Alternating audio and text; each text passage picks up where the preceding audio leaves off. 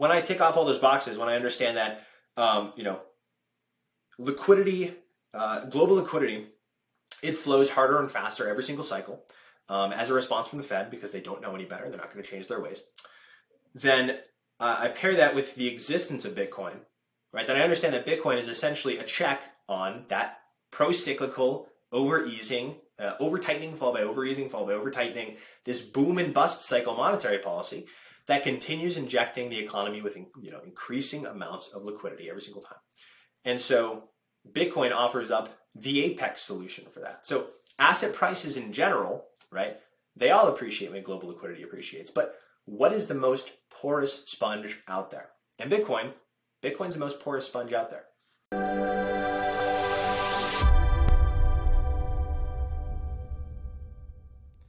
Hey everybody, welcome back to the Blockware Intelligence Podcast. This week I have on Joe Consorti. Joe, welcome.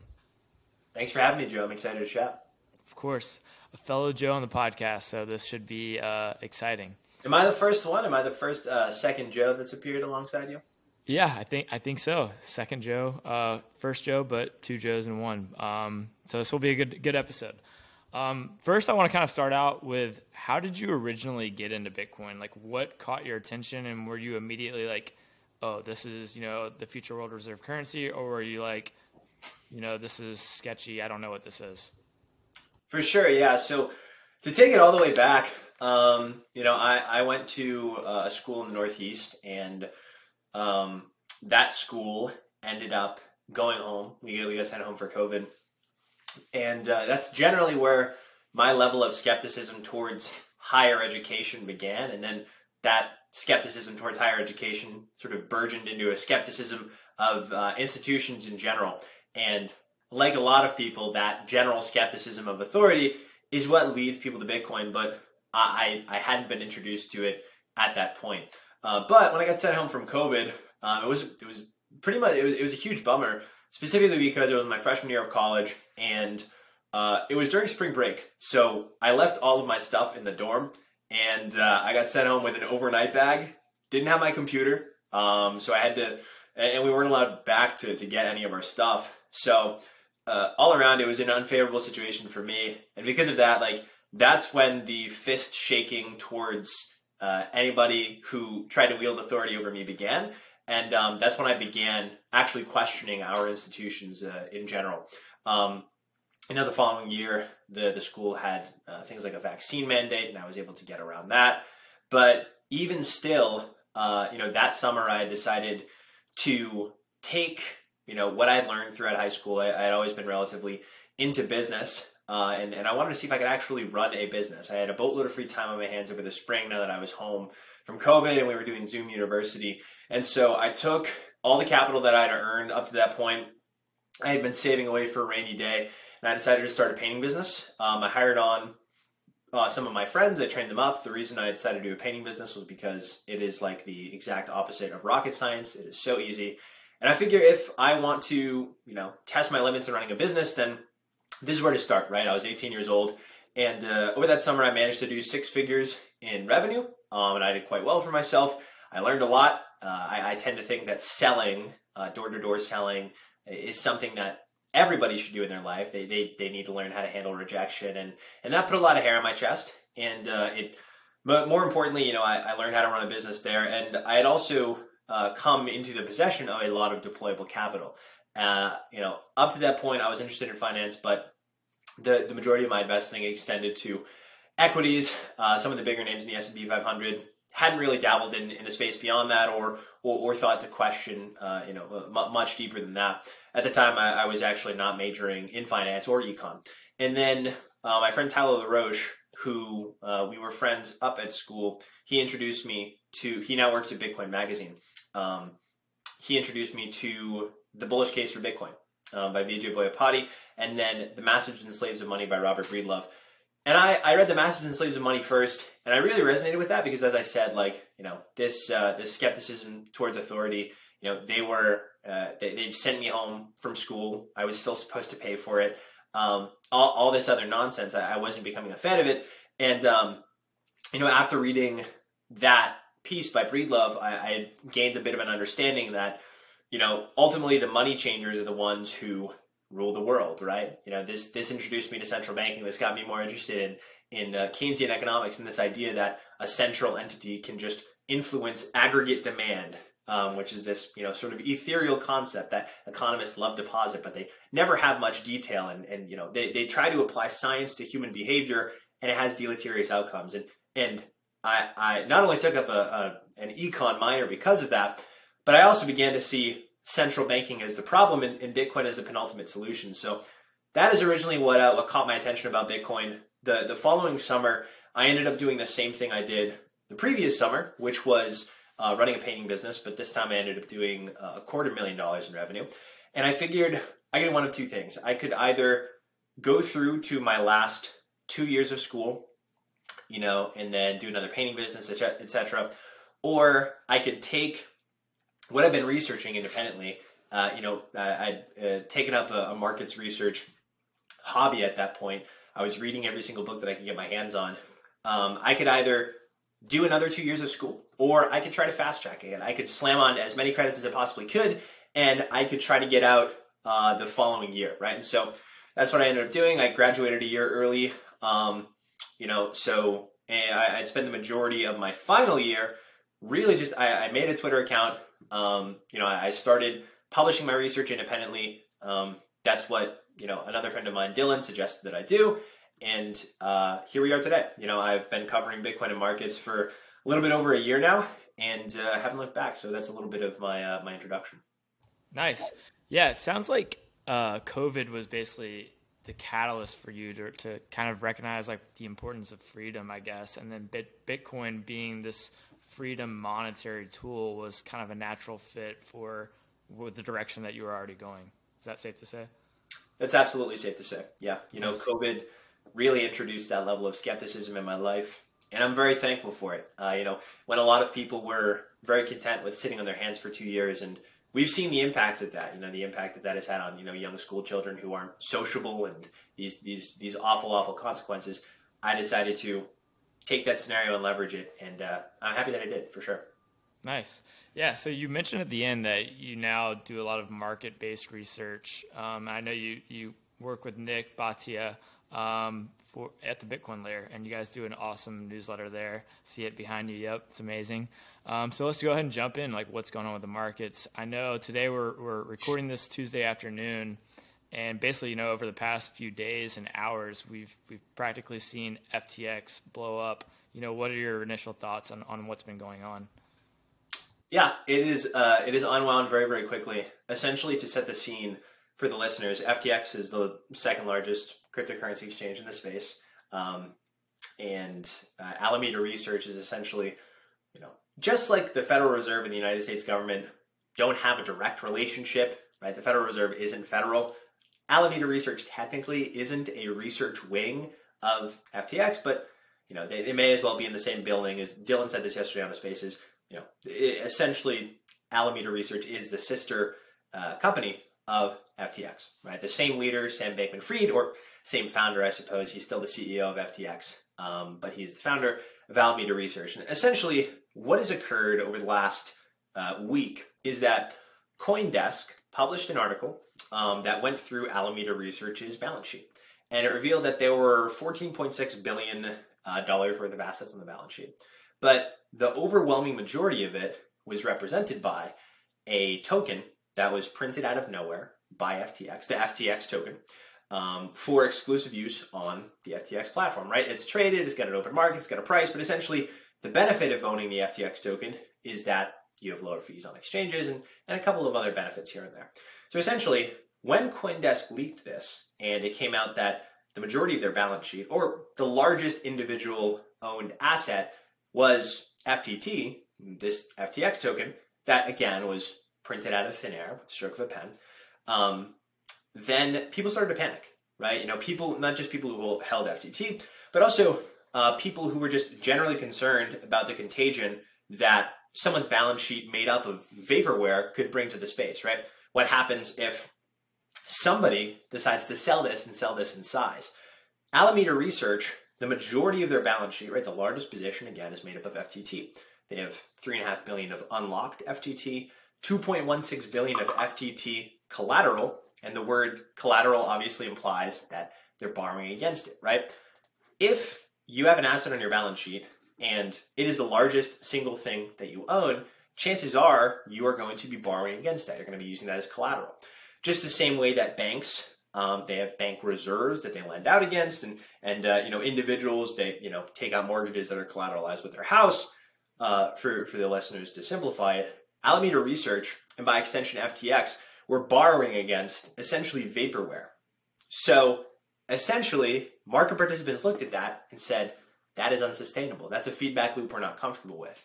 And essentially, there was, if this is being used as collateral, then by extension, there is a liquidation target, right? There is a price at which Alameda Research and FTX get margin call. And what essentially has occurred over the last 48 hours is Binance, the largest cryptocurrency exchange, it publicly announced, and this is a key portion, it publicly announced its intent to sell off $2.1 billion, right, of Binance USD and FTT, right? So $2.1 billion of the FTX token onto the open market, right? So we have this token, market cap of $3.5 billion, $4 billion, and Binance owns half of it. And they have just publicly announced that they're going to sell that onto the open market. What do people do? They pile into short positions. So now, because it was publicly announced and there wasn't an over-the-counter deal, right, which would have been a lot smoother, you've got to think, what is the intent of Binance in this situation? If their intent is to sell their FTT and make off with a profit, then they could do an over-the-counter deal with Alameda for $22. Alameda Research actually said that they would buy it all from Binance for $22, and Binance didn't respond, right? Their intention, right? So if they deny the over-the-counter deal, which would have the least impact on market liquidity and price, and they chose the path of most resistance, of most pain, to dump 50% of a coin's market cap onto the open market, then the intention obviously wasn't to get a profit. The intention obviously wasn't to make sure that the losses for Alameda and FTX were contained. The intention was to maximize the losses, maximize the pain felt on the balance sheet of FTX. So essentially, FTX, after this CoinDesk release, was in a very precarious situation because it was leaked that essentially the majority of its research wing the majority holding position of its research wing was vaporware. So it was in a very vulnerable position. And then Binance, its primary competitor, decided to speculatively attack the token, create a tremendous amount of undue selling pressure, not just with its own balance sheet, but also with with the short pressure of all of these retail speculators that are now aware that Binance is selling half of this coin's market cap, and essentially take that combined sell pressure and try to push the price of FTT down to a level where Alameda Research starts getting margin called on its FTT collateralized loans, and FTX Research is forced to become the buyer of last resort of the FTT token. Start liquidating everything else you own to buy this FTT token, and the reason you do that is so that you don't face margin calls. And so Binance, essentially, they were playing 4D chess here. A lot of people, they're wondering why CZ came out and said this publicly. If you take it past the first order effect, what actually occurred, it seems like this was deliberate. It seemed like this was a ploy to depress FTX's assets to such a degree that Binance could purchase them at a discount. Yeah, I think that was a great synopsis of what's been happening. So now, like you said, like you ended, Binance or CZ basically came out with a tweet that they have, or they're intending to potentially buy out FTX at probably a massive discount to what their valuation was last year when they raised a ton of money from a lot of traditional VCs. Do you think that that's going to go through? Will Binance actually acquire FTX, or is that like an unlikely scenario? I don't think they're going to actually acquire FTX, and here's why. I think if we perform a thought experiment, then we can understand, I think the viewers can more easily understand why I don't think they will. So the wording in the statement, and I have it up in front of me just to read it off here, is that there's a significant liquidity crunch. They said this, and there was speculation about this. We were saying this on Spaces yesterday that there was a liquidity crunch that FTX was facing. Right, it was forced to essentially fire sell its assets in order to make sure that it can prop up the value of the FTT token.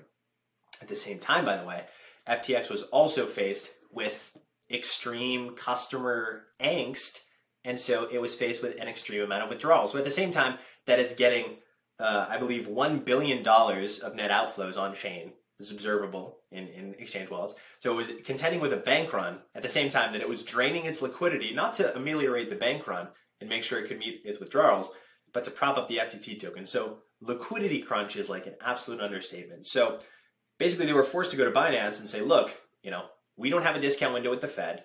The Fed can't bail us out. They don't view us as, systematically important, right? They would prefer if we didn't exist, right? They're trying to enact the reverse wealth effect. The last thing they're going to do is purchase bail out this exchange. So they had to go to Binance, and Binance was the one to ameliorate this liquidity crunch, which is funny because they were the ones that started it off to begin with.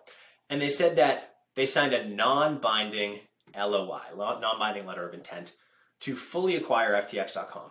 Non-binding. Why is it non-binding? Well, if you think about it, we just talked about how it seems like because this was publicly announced and because, you saw the retail reaction, not only did shorts pile in, I believe it went from 4 million contracts outstanding on perpetual futures contracts for FTT.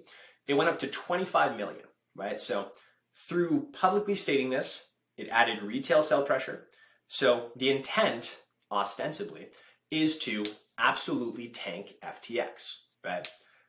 So it becomes, what is the desired outcome from Binance, right? If they want to tank their next competitor in line, the second largest global crypto exchange, there are a couple of things they could do, right? But they both start out the same way, which is tarnishing their reputation and causing a run on the number one asset that comprises FTX and Alameda's balance sheet.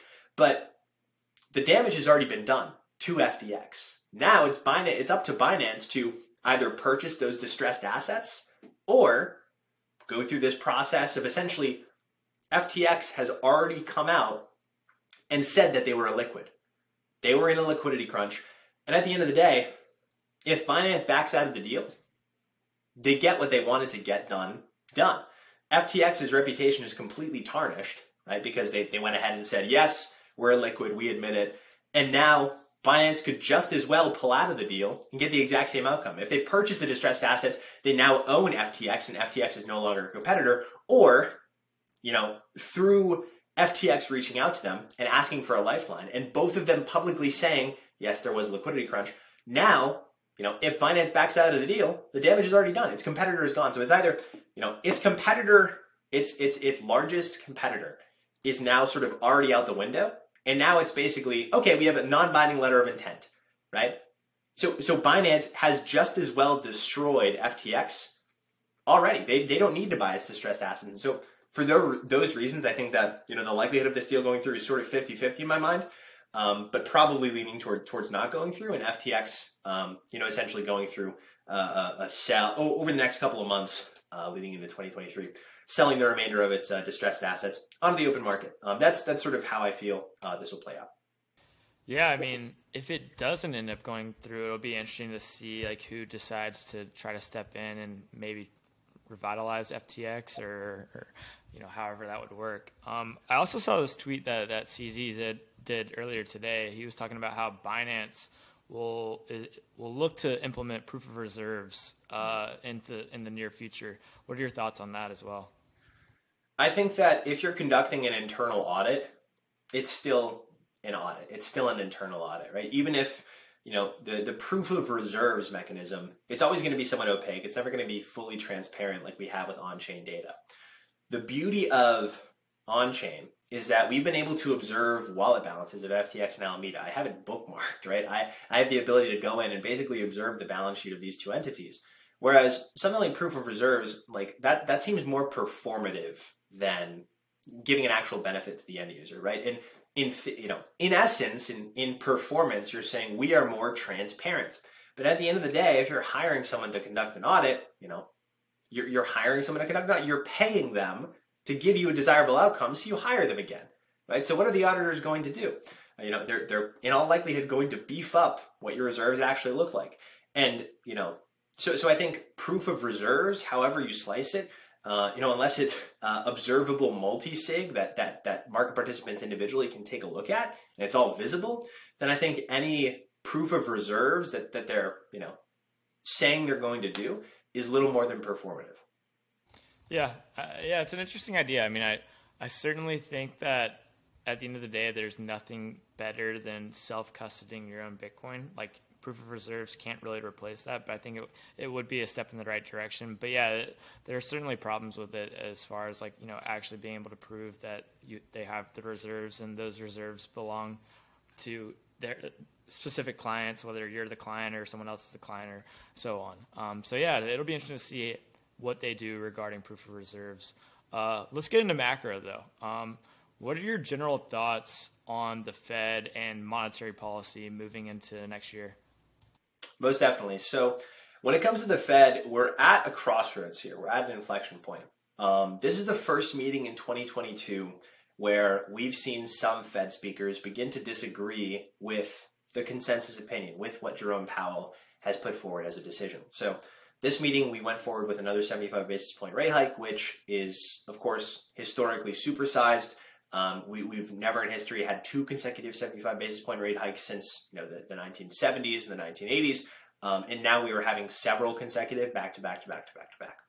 So it's extremely aggressive, and some of the Fed speakers are starting to disagree with this stance and starting to say that we should slow the pace of hikes. And they're publicly saying this. So this is the first time in this cycle where we're starting to see those shifts at the margin from Fed speakers.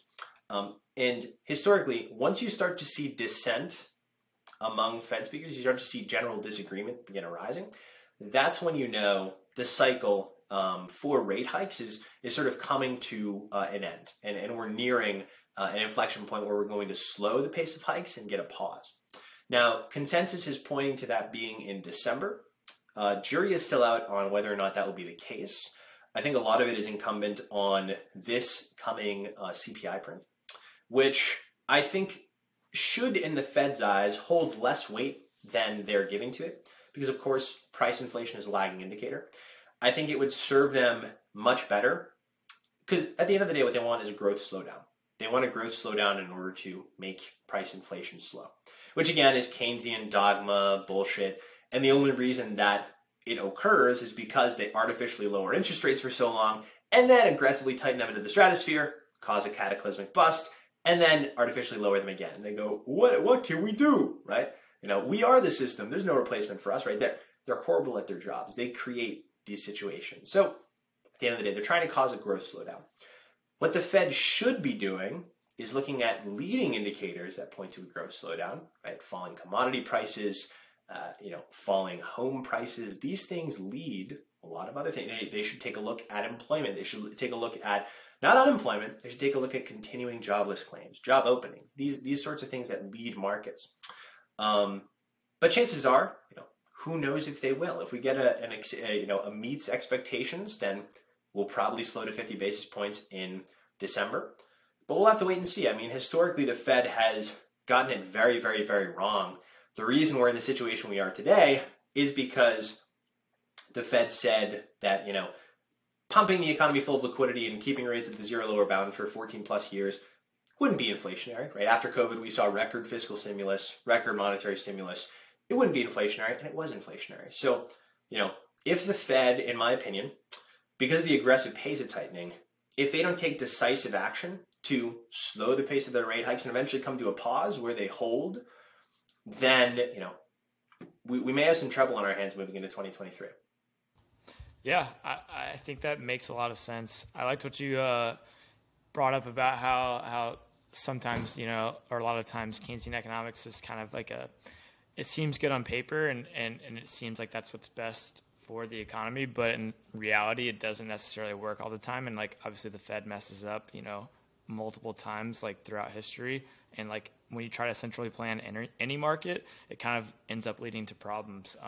So I think that's a great point. That's right. It's the most disconnected. It's funny because like I've got this supercomputer in my hands and you've got a supercomputer in your hands too. Humans can coordinate better than we ever have before. Yet we're still in the Stone Age and we have a central entity above it all that acts like it can coordinate the price of money, which is perhaps the most differentiated thing ever. And it's uniform across the United States and the globe. It doesn't make any sense. It's completely archaic. Yeah, exactly. We don't control the price of pens. We don't control the price of microphones. But for some reason, we think controlling the price of money is essentially controlling it is better than what the market can control for the price of a pen. It's fascinating. Yeah. But in hindsight, though, I've thought about this, and Breedlove talks about this on his podcast a decent amount. It kind of makes sense how we got here, right? Like gold didn't really work well as money because it wasn't very portable. It was not necessarily very verifiable either. So we kind of had these like paper notes that got built on gold, and then that ended up getting circulated as money. And then we kind of like society kind of formed around a lender of last resort, and then that's kind of how we got to where we are today. But there's possible that like if gold was extremely portable, maybe we would have never gotten here to begin with. I tend to agree. Do you recall in May, I tweeted this out and I'll explain it for the listeners here, but it was one of my last days at college and I had just tweeted this out and it went a little something like gold was created, dollars were created to transact gold, but they weren't verifiably representative of gold. Lightning was created to transact Bitcoin, and it is verifiably representative of Bitcoin. And so Bitcoin and Lightning essentially offer the solution that dollars were trying to create for gold, right? Gold wasn't very portable.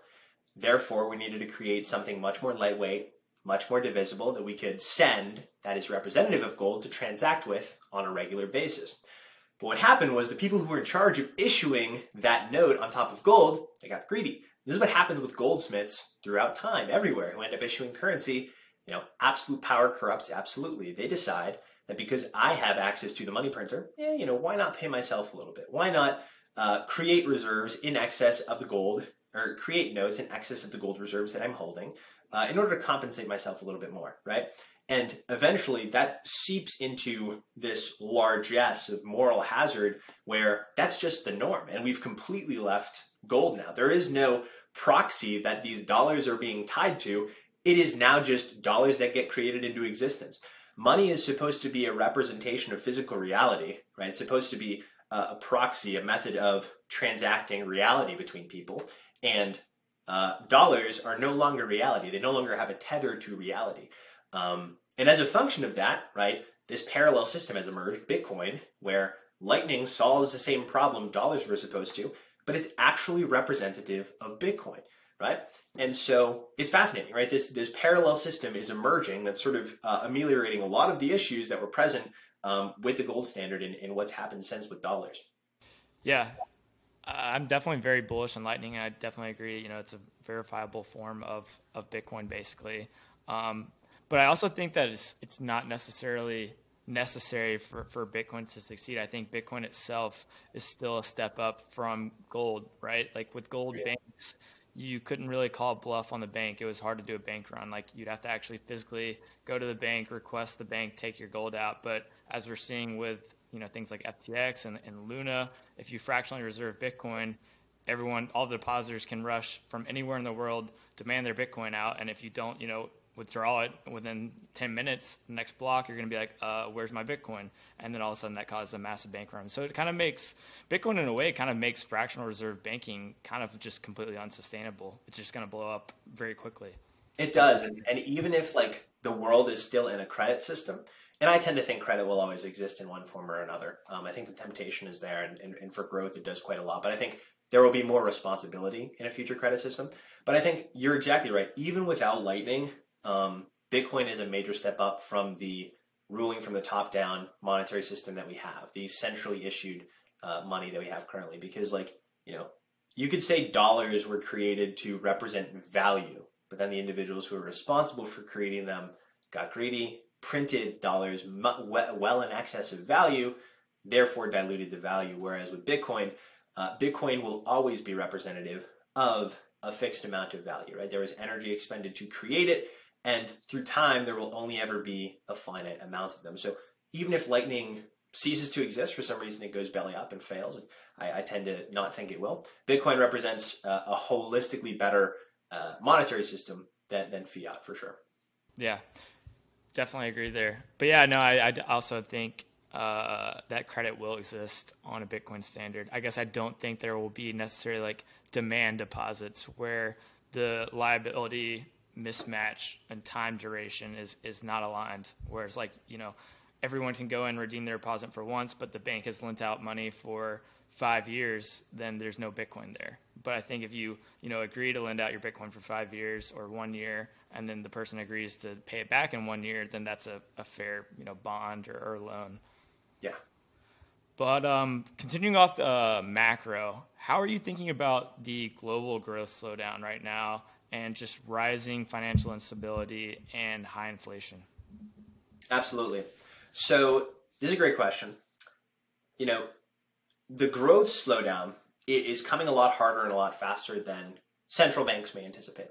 You and I anticipate it because we're on Twitter all day long. We've got our ear to the markets, and we're starting to see signs globally that things maybe aren't as hunky-dory as central banks want to believe. Central banks want to believe that after the most lax monetary policy ever, for 14 years, obviously a brief break during COVID, but for Europe, it's been straight on zero lower bound interest rates at or below zero for 14 years, coupled with extreme country by country fiscal stimulus. The United States has been marginally tighter than most, but they had to reverse course very quickly. So essentially, it's been 14 years of unbelievably easy money, right? And, put two and two together, that injects a tremendous amount of cheaply acquired credit into the system. Even if the borrowers are credit worthy, i.e., if loans were to rise to 2, 3, 4%, they could pay it off, no problem. They create tremendous economic value. There are pockets of the world where that isn't the case, right? So rising rates doesn't necessarily mean in and of itself that there will be extreme waves of defaults, but when rates are artificially locked at the zero lower bound, that introduces a tremendous amount of moral hazard into the system. Not necessarily moral hazard, but cheaply acquired debt. And ultimately, some of the participants that acquired at the zero lower bound are under the impression that that is going to be the case forever. You or I understand cycles. The average individual, company owners even, they don't understand cycles. There are several people who were positing, it's the end of the business cycle, it's the end of this, it's the end of that. It's going to be boom times forever. That happens every single economic cycle. When we're reaching our zenith, when we're reaching peak euphoria, people think it's going to be that way forever. And that also coincides with the absolute most relaxed monetary policy. And so we have all this cheaply acquired debt in the system, right? And now we are raising the price of that money faster than we ever have before, right? The Fed is doing it. And because other global central banks need to tighten in line with the Fed to achieve interest rate parity, we're seeing it globally, right? So the Fed is unbelievably wayward and aggressive in its tightening to fight domestic inflation, but they're not looking at what's occurring abroad, right? There's a global dollar shortage that is occurring abroad because the United States is in a much more creditworthy position, a much more growth susceptible position, if you will, than other countries, right? We may be able to take the aggressive monetary tightening, but we have the most deep and liquid market of fixed income. Everyone holds U.S. Treasuries. The rates on those are skyrocketing. Everyone borrows at a spread to those, right? Everyone holds those in their balance sheet. So foreign sovereign entities, foreign companies are now becoming increasingly short dollars because they aren't in the position to pay these extreme premiums that the United States companies may be able to. So the United States, the Federal Reserve is looking at domestic strength, right? They're taking a look at the consumer. The consumer is strong. Corporates are strong. Balance sheets look great. They can weather this storm. But looking globally, it's a different story, right? We're seeing the Italian yield, bond spreads blow out. They're beginning to blow out. What does that mean? Italy is the least creditworthy borrower in all of Europe. Unfortunately, I'm Italian. That's the truth of the matter. They're the least creditworthy. They're bad at paying down their debt. They have to pay these absolute gargantuan yields relative to say Germany. Germany is the industrial center of Europe. So what happens when Italian yields rise to such a level that Italian companies cannot roll their debt? When I say roll debt, for the viewers at home, I just mean issue new debt when their existing debt matures. What does Italy have to do? Well, what do Italian companies have to do, rather? That is the risk. Well, they have to roll it at a higher rate, right? But what if they can't finance at that rate, right? Very, very bad things, right? That is when you start to see credit dry up, right? The economy grinds to a halt. And with the pace of tightening that Europe is undergoing, and as extremely fragile borrowers like Italy, like Spain, like Portugal, they're going to tighten up and tighten up extremely quickly. So they're already entering a recession, and now they're going extremely tight with their monetary policy. Now, Europe is the example that I think is going to fall next in terms of the growth slowdown and financial instability. But we've already seen it in Japan, and we've already seen it in England, right? So these dominoes are sort of falling where there's this rising credit stress as a result of rates skyrocketing because the Fed is being very, very wayward with their monetary policy. And what occurs is rates skyrocket, right? Obviously, duration, price of bonds and yields are inversely related. The value of the collateral held on the balance sheets of corporates, of sovereigns, and individuals is falling precipitously. So there is this global dollar shortage now and in the future as people seek to refinance, and it's already hit Japan, right? Japan has had to step in, and of course it's been the marginal buyer of its own bonds for decades now, but it has had to ramp up its facility. It's draining its reserves in order to buy Japanese government bonds and buy yen, so they are very short dollars.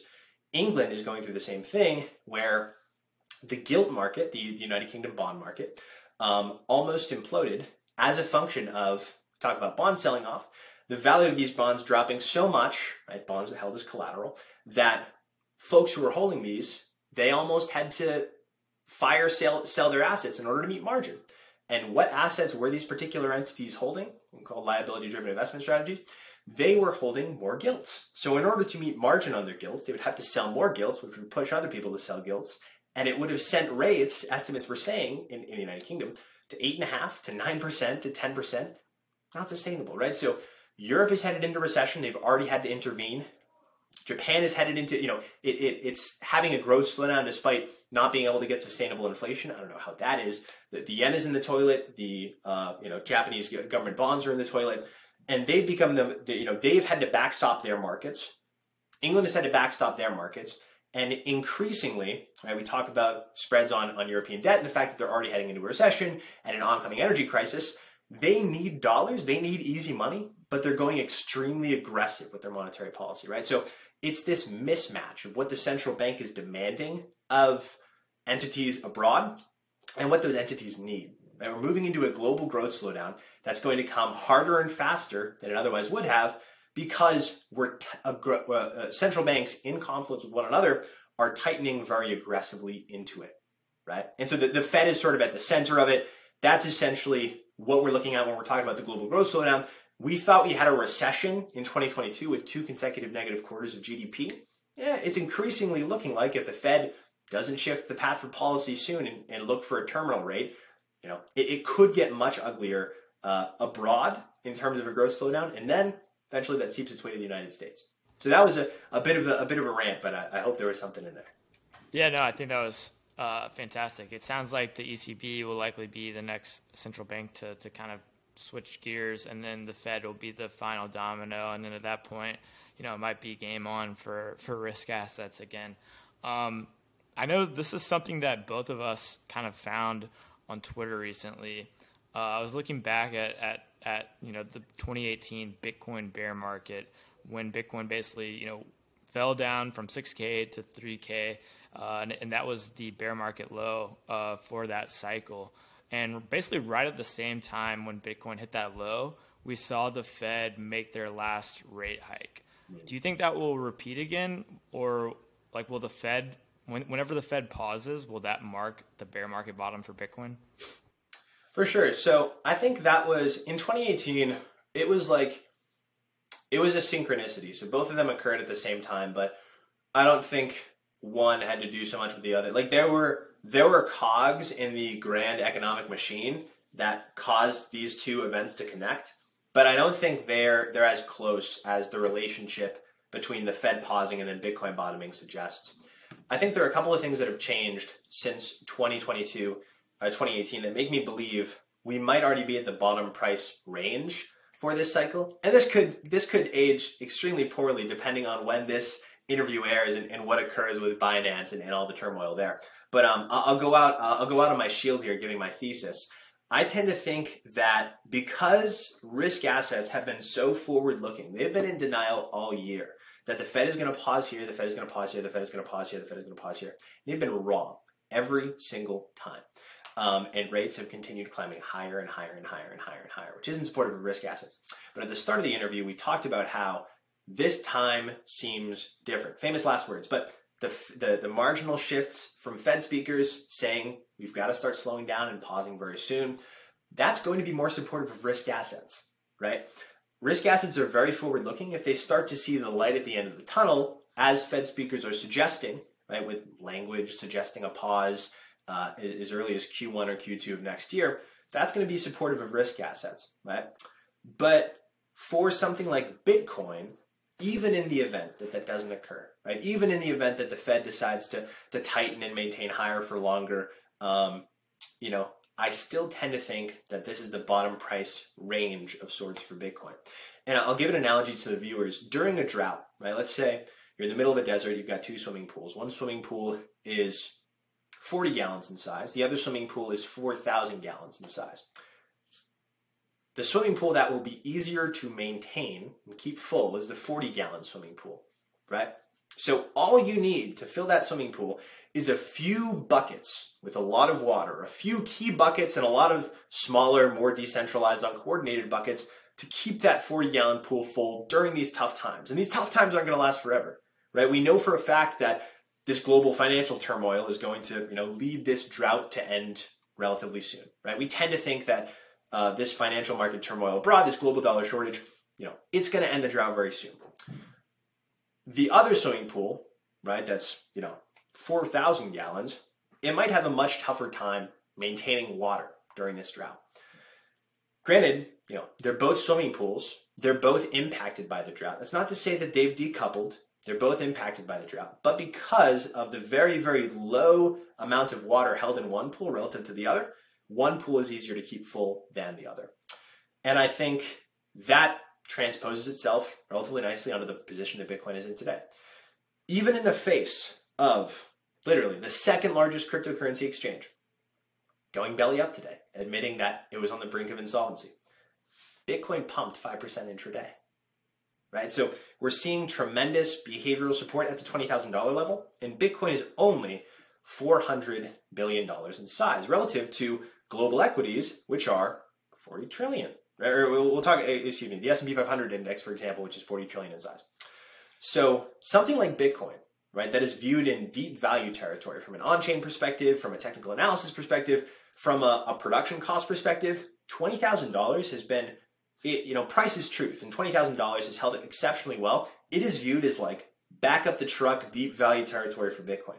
So if that continues to be the case and the Fed pause is on the horizon and we don't experience a huge deflationary bust, whether that's within equities as well or just crypto native, which could be spurred on by Binance, then this could be the bottom price range for Bitcoin, right? And we've seen that since June. And granted, notice how I hedged my language there. If, the Fed, the pause for the Fed is in sight, and if we don't see a deflationary bust beforehand, which I increasingly believe to be the case because I think the Fed is going to have to address the global dollar shortage sooner rather than later, which will warrant more accommodative monetary policy, which will be more accommodative for risk assets. Now, this could be a whole host of hopium, but by the same token, we'll have to wait and see. There are a variety of factors that will play into this, but given, my thesis, that's my explanation. I'll leave it there, I guess.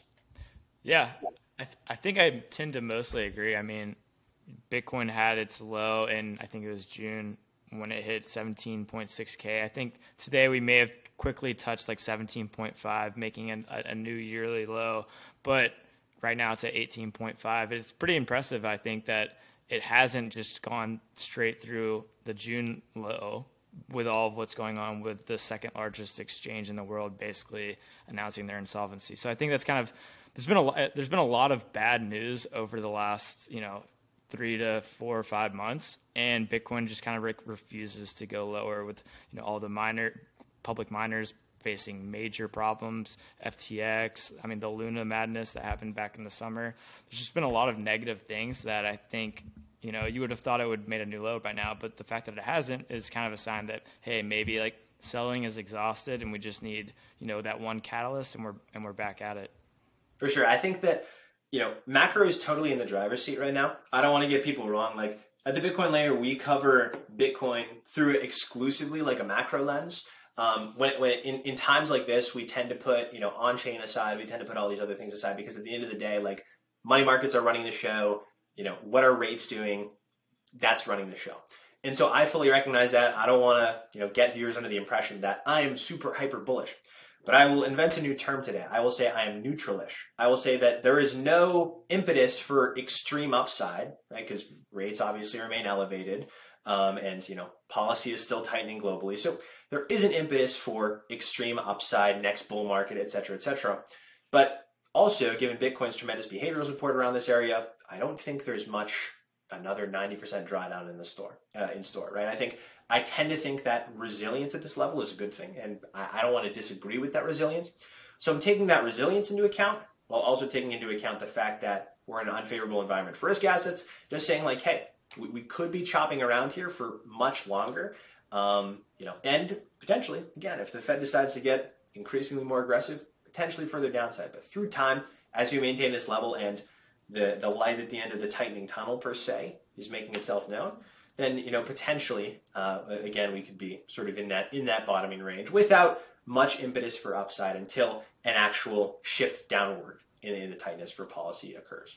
Yeah, speaking of upside for Bitcoin, I agree that it's not gonna, we're not gonna wake up tomorrow most likely and see $100,000 Bitcoin or anything like that.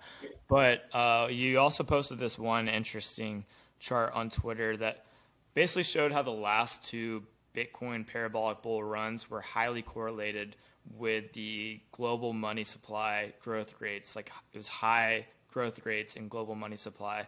And basically like the 2017 top and the 2021 top were like very correlated with that.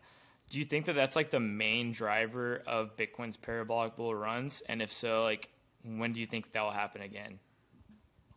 For sure.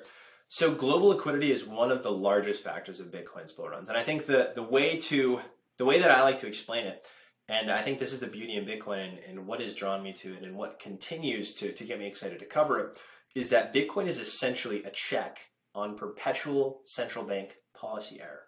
For a lot of this discussion, we've been speaking about how the Fed is getting it wrong, and they have gotten it wrong, right? They're not witnessing the global dollar shortage abroad. They seem to not understand that inflation is a rate of change, and if they pause at the level that they're at now, it would go down over time. They seem to engage in these extreme highs for interest rates, followed by extreme lows for too long, and then extreme highs very quickly. And this is what they've been doing time and time again for the last 50 some odd years.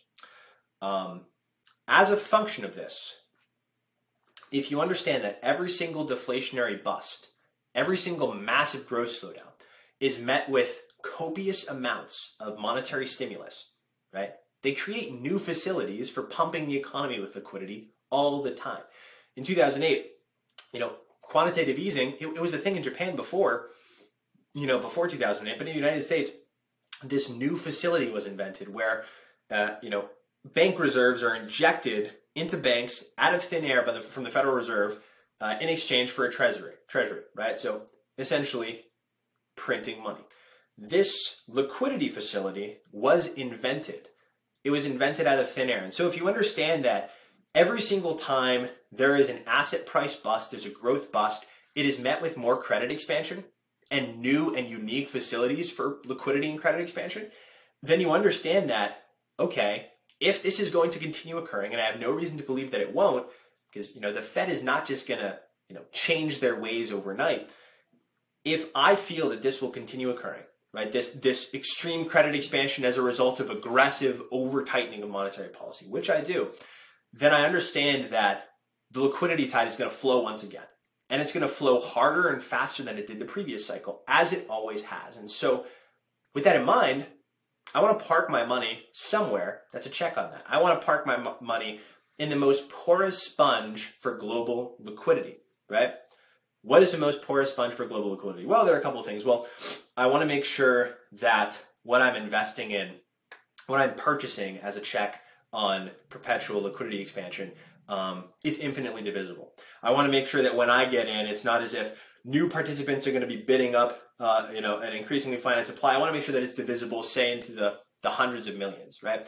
I also want to make sure that it's infinitely scarce, right? What's the utility of holding something? If we know that liquidity is going to expand in perpetuity, I want to hold something that is infinitely scarce, absolutely scarce into perpetuity, right? I don't want that to change. And so when I tick off all those boxes, when I understand that, liquidity, global liquidity, it flows harder and faster every single cycle as a response from the Fed because they don't know any better. They're not going to change their ways.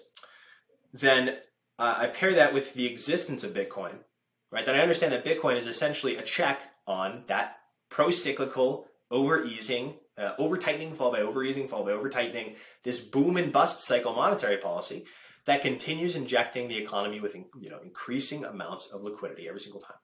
And so Bitcoin offers up the apex solution for that. So asset prices in general, right, they all appreciate when global liquidity appreciates. But what is the most porous sponge out there? And Bitcoin's the most porous sponge out there.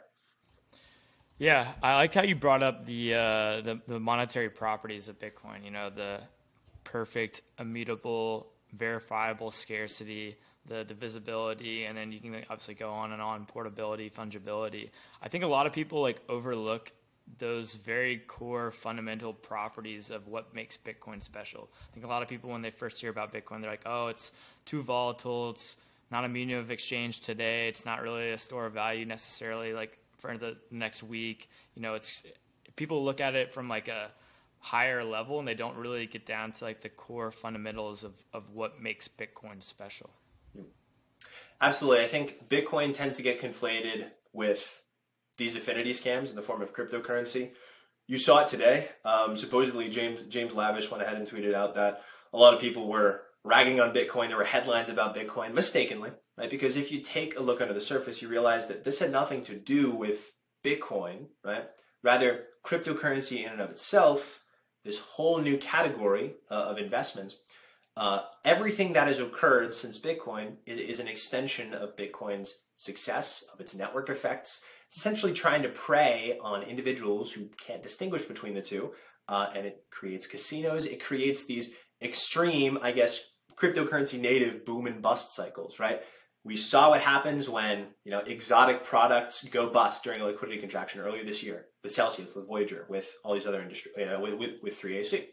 And now we've just witnessed what occurs when you print a token out of thin air and you borrow against it, and then the public realizes, wait a second, this thing's worthless. Let's short it into oblivion on these unregulated platforms. And I'm not a shill for regulation. I will take the word unregulated platforms back. But let's sell this thing into oblivion because it's printed out of thin air and cause all these margin calls, right? All of this, all of the debauchery that we decry as a community on a regular basis. I'd love for somebody listening to this podcast to go back in time and point out the last time that it had anything directly related to do with Bitcoin, with Bitcoin's monetary policy, with its programmatic scarcity, with any of it, right? You would be hard pressed to find one, right? In recent memory, everything that has occurred that's been deleterious to the community at large has been a function of, these Bitcoin adjacent things, these cryptocurrency products, right? That are essentially, again, trying to influence impressionable people into, buying my shitcoin. And so, I think the ultimate solution for that is vocal and articulate people who are willing to distinguish between the two and get loud about it, right? And sort of make that known. And there are people in the space that are doing that, right? Some are more acerbic, some are more, calm and mild-mannered. But at the end of the day, the more people who are putting themselves out there and articulating the difference between the two things, the better. The less people get hurt through time, and ultimately, the more likely something like Bitcoin has a chance of, monetizing to the highest degree that it possibly can. Yeah, I like what Pierre Richard says about Bitcoin. He says Bitcoin is the least uncertain asset, and that's kind of counterintuitive for a lot of people because you see the price and you're like, wow, Bitcoin is very uncertain. Well, like in the short term, the price of Bitcoin, the exchange rate for Bitcoins for dollars or for yen or euros is kind of risky in the short term. But the certainty of the asset itself, there's going to be another block every 10 minutes roughly, no matter if there's one computer mining the network, Satoshi originally, or there's thousands of computers around the world that are passing a ton of energy into the system. It's crazy how certain the actual asset itself is rather than the price. One last question, then we'll wrap it up. Do you believe in the idea of hyper-Bitcoinization? And then, like, if so, how do you see the world looking post-hyper-Bitcoinization? For sure. I tend to take a more, I wouldn't call the word hyper-Bitcoinization sensationalist because it isn't. It isn't sensationalist. It is this unwavering belief that there is a better monetary system out there that isn't incumbent on perpetual credit expansion and infinite amounts of moral hazard. But I do like to tweak the hyper-Bitcoinization a little bit. I think within the next 50 to 100 years, Bitcoin will monetize to and beyond levels that we can't even conceptualize right now. But I think it will continue to coexist along things like gold, along things like US treasuries, within the next 10, 50 years, right? Beyond that, who knows? I will, in all likelihood, be dead beyond 7,500 years, right? But within my lifetime, I can conceivably see Bitcoin becoming widely used as a form of pristine collateral, as a base layer monetary asset, as it monetizes to 10 trillion, to 50 trillion, to 100 trillion, as it absorbs a lot of this monetary premium, and again, absorbs a lot of this new liquidity, this new credit that gets injected into the system every time there's an issue from the central bank, from global central banks. Then I think Bitcoin will eventually monetize to a degree that people are comfortable holding it in their reserves, right? Individuals, corporates, and sovereigns. And I think within the next 10 to 50 years, Bitcoin has a 100% conceivable future as a base layer reserve asset alternative, right? And then through time, we'll see where it goes. I think conceptualizing beyond the 50 to 100 years, not something I'm trying to do. I fully agree with the notion of hyper-Bitcoinization. And I think the form that it takes is over time, individuals, corporates, sovereigns, they decide to park their wealth in the vehicle that they know can't be manipulated because manipulation is only on the rise. And I think through time, that bolsters the liquidity profile of Bitcoin, makes more people comfortable with holding it as a base layer asset. And that in and of itself compounds. And then through time, it monetizes as a genuine alternative that banks are willing to lend against and hold in their reserves, that sovereigns hold, and individuals, accept for payment, better regulatory environment as a function of more liquidity spurring on more demand. That is essentially what I view Bitcoin's, 10 to 50 year future to look like. I tend to believe in the hyper-Bitcoinization thesis, the idea, and that's sort of the view that I see it taking. I think that's a great spot to end it at. Joe, where do you want to send the audience after watching this? Absolutely. So you can find me on Twitter at Joe Consorti. It's just the name that you see on screen or below you in the title. And you could take a look at the Bitcoin Layer. Just search that up on Google. I'm sure the link will be in the description, either thebitcoinlayer.com or thebitcoinlayer.substack.com. We cover Bitcoin through a global macro lens. The goal is to help you navigate Bitcoin and market cycles while also making you more intelligent along the way, making you aware of money markets, of rates, of commodities, of economic data, things you probably wouldn't otherwise be aware of if you were just taking a look at Bitcoin in and of itself. We like to cover Bitcoin through a global macro lens. That's what we do. We've also got a YouTube channel that delivers the exact same message. So take a look at the Substack, take a look at the YouTube channel, and yeah, excited for it. Yeah, love it. Yeah, definitely check out the Bitcoin Layer. It's pretty much one of my favorite Bitcoin-related macro newsletters that anybody writes in the space. So definitely check that out. But thanks for coming on. I think this is a great conversation. I think everyone's going to love it. For sure. Joe, thanks for having me.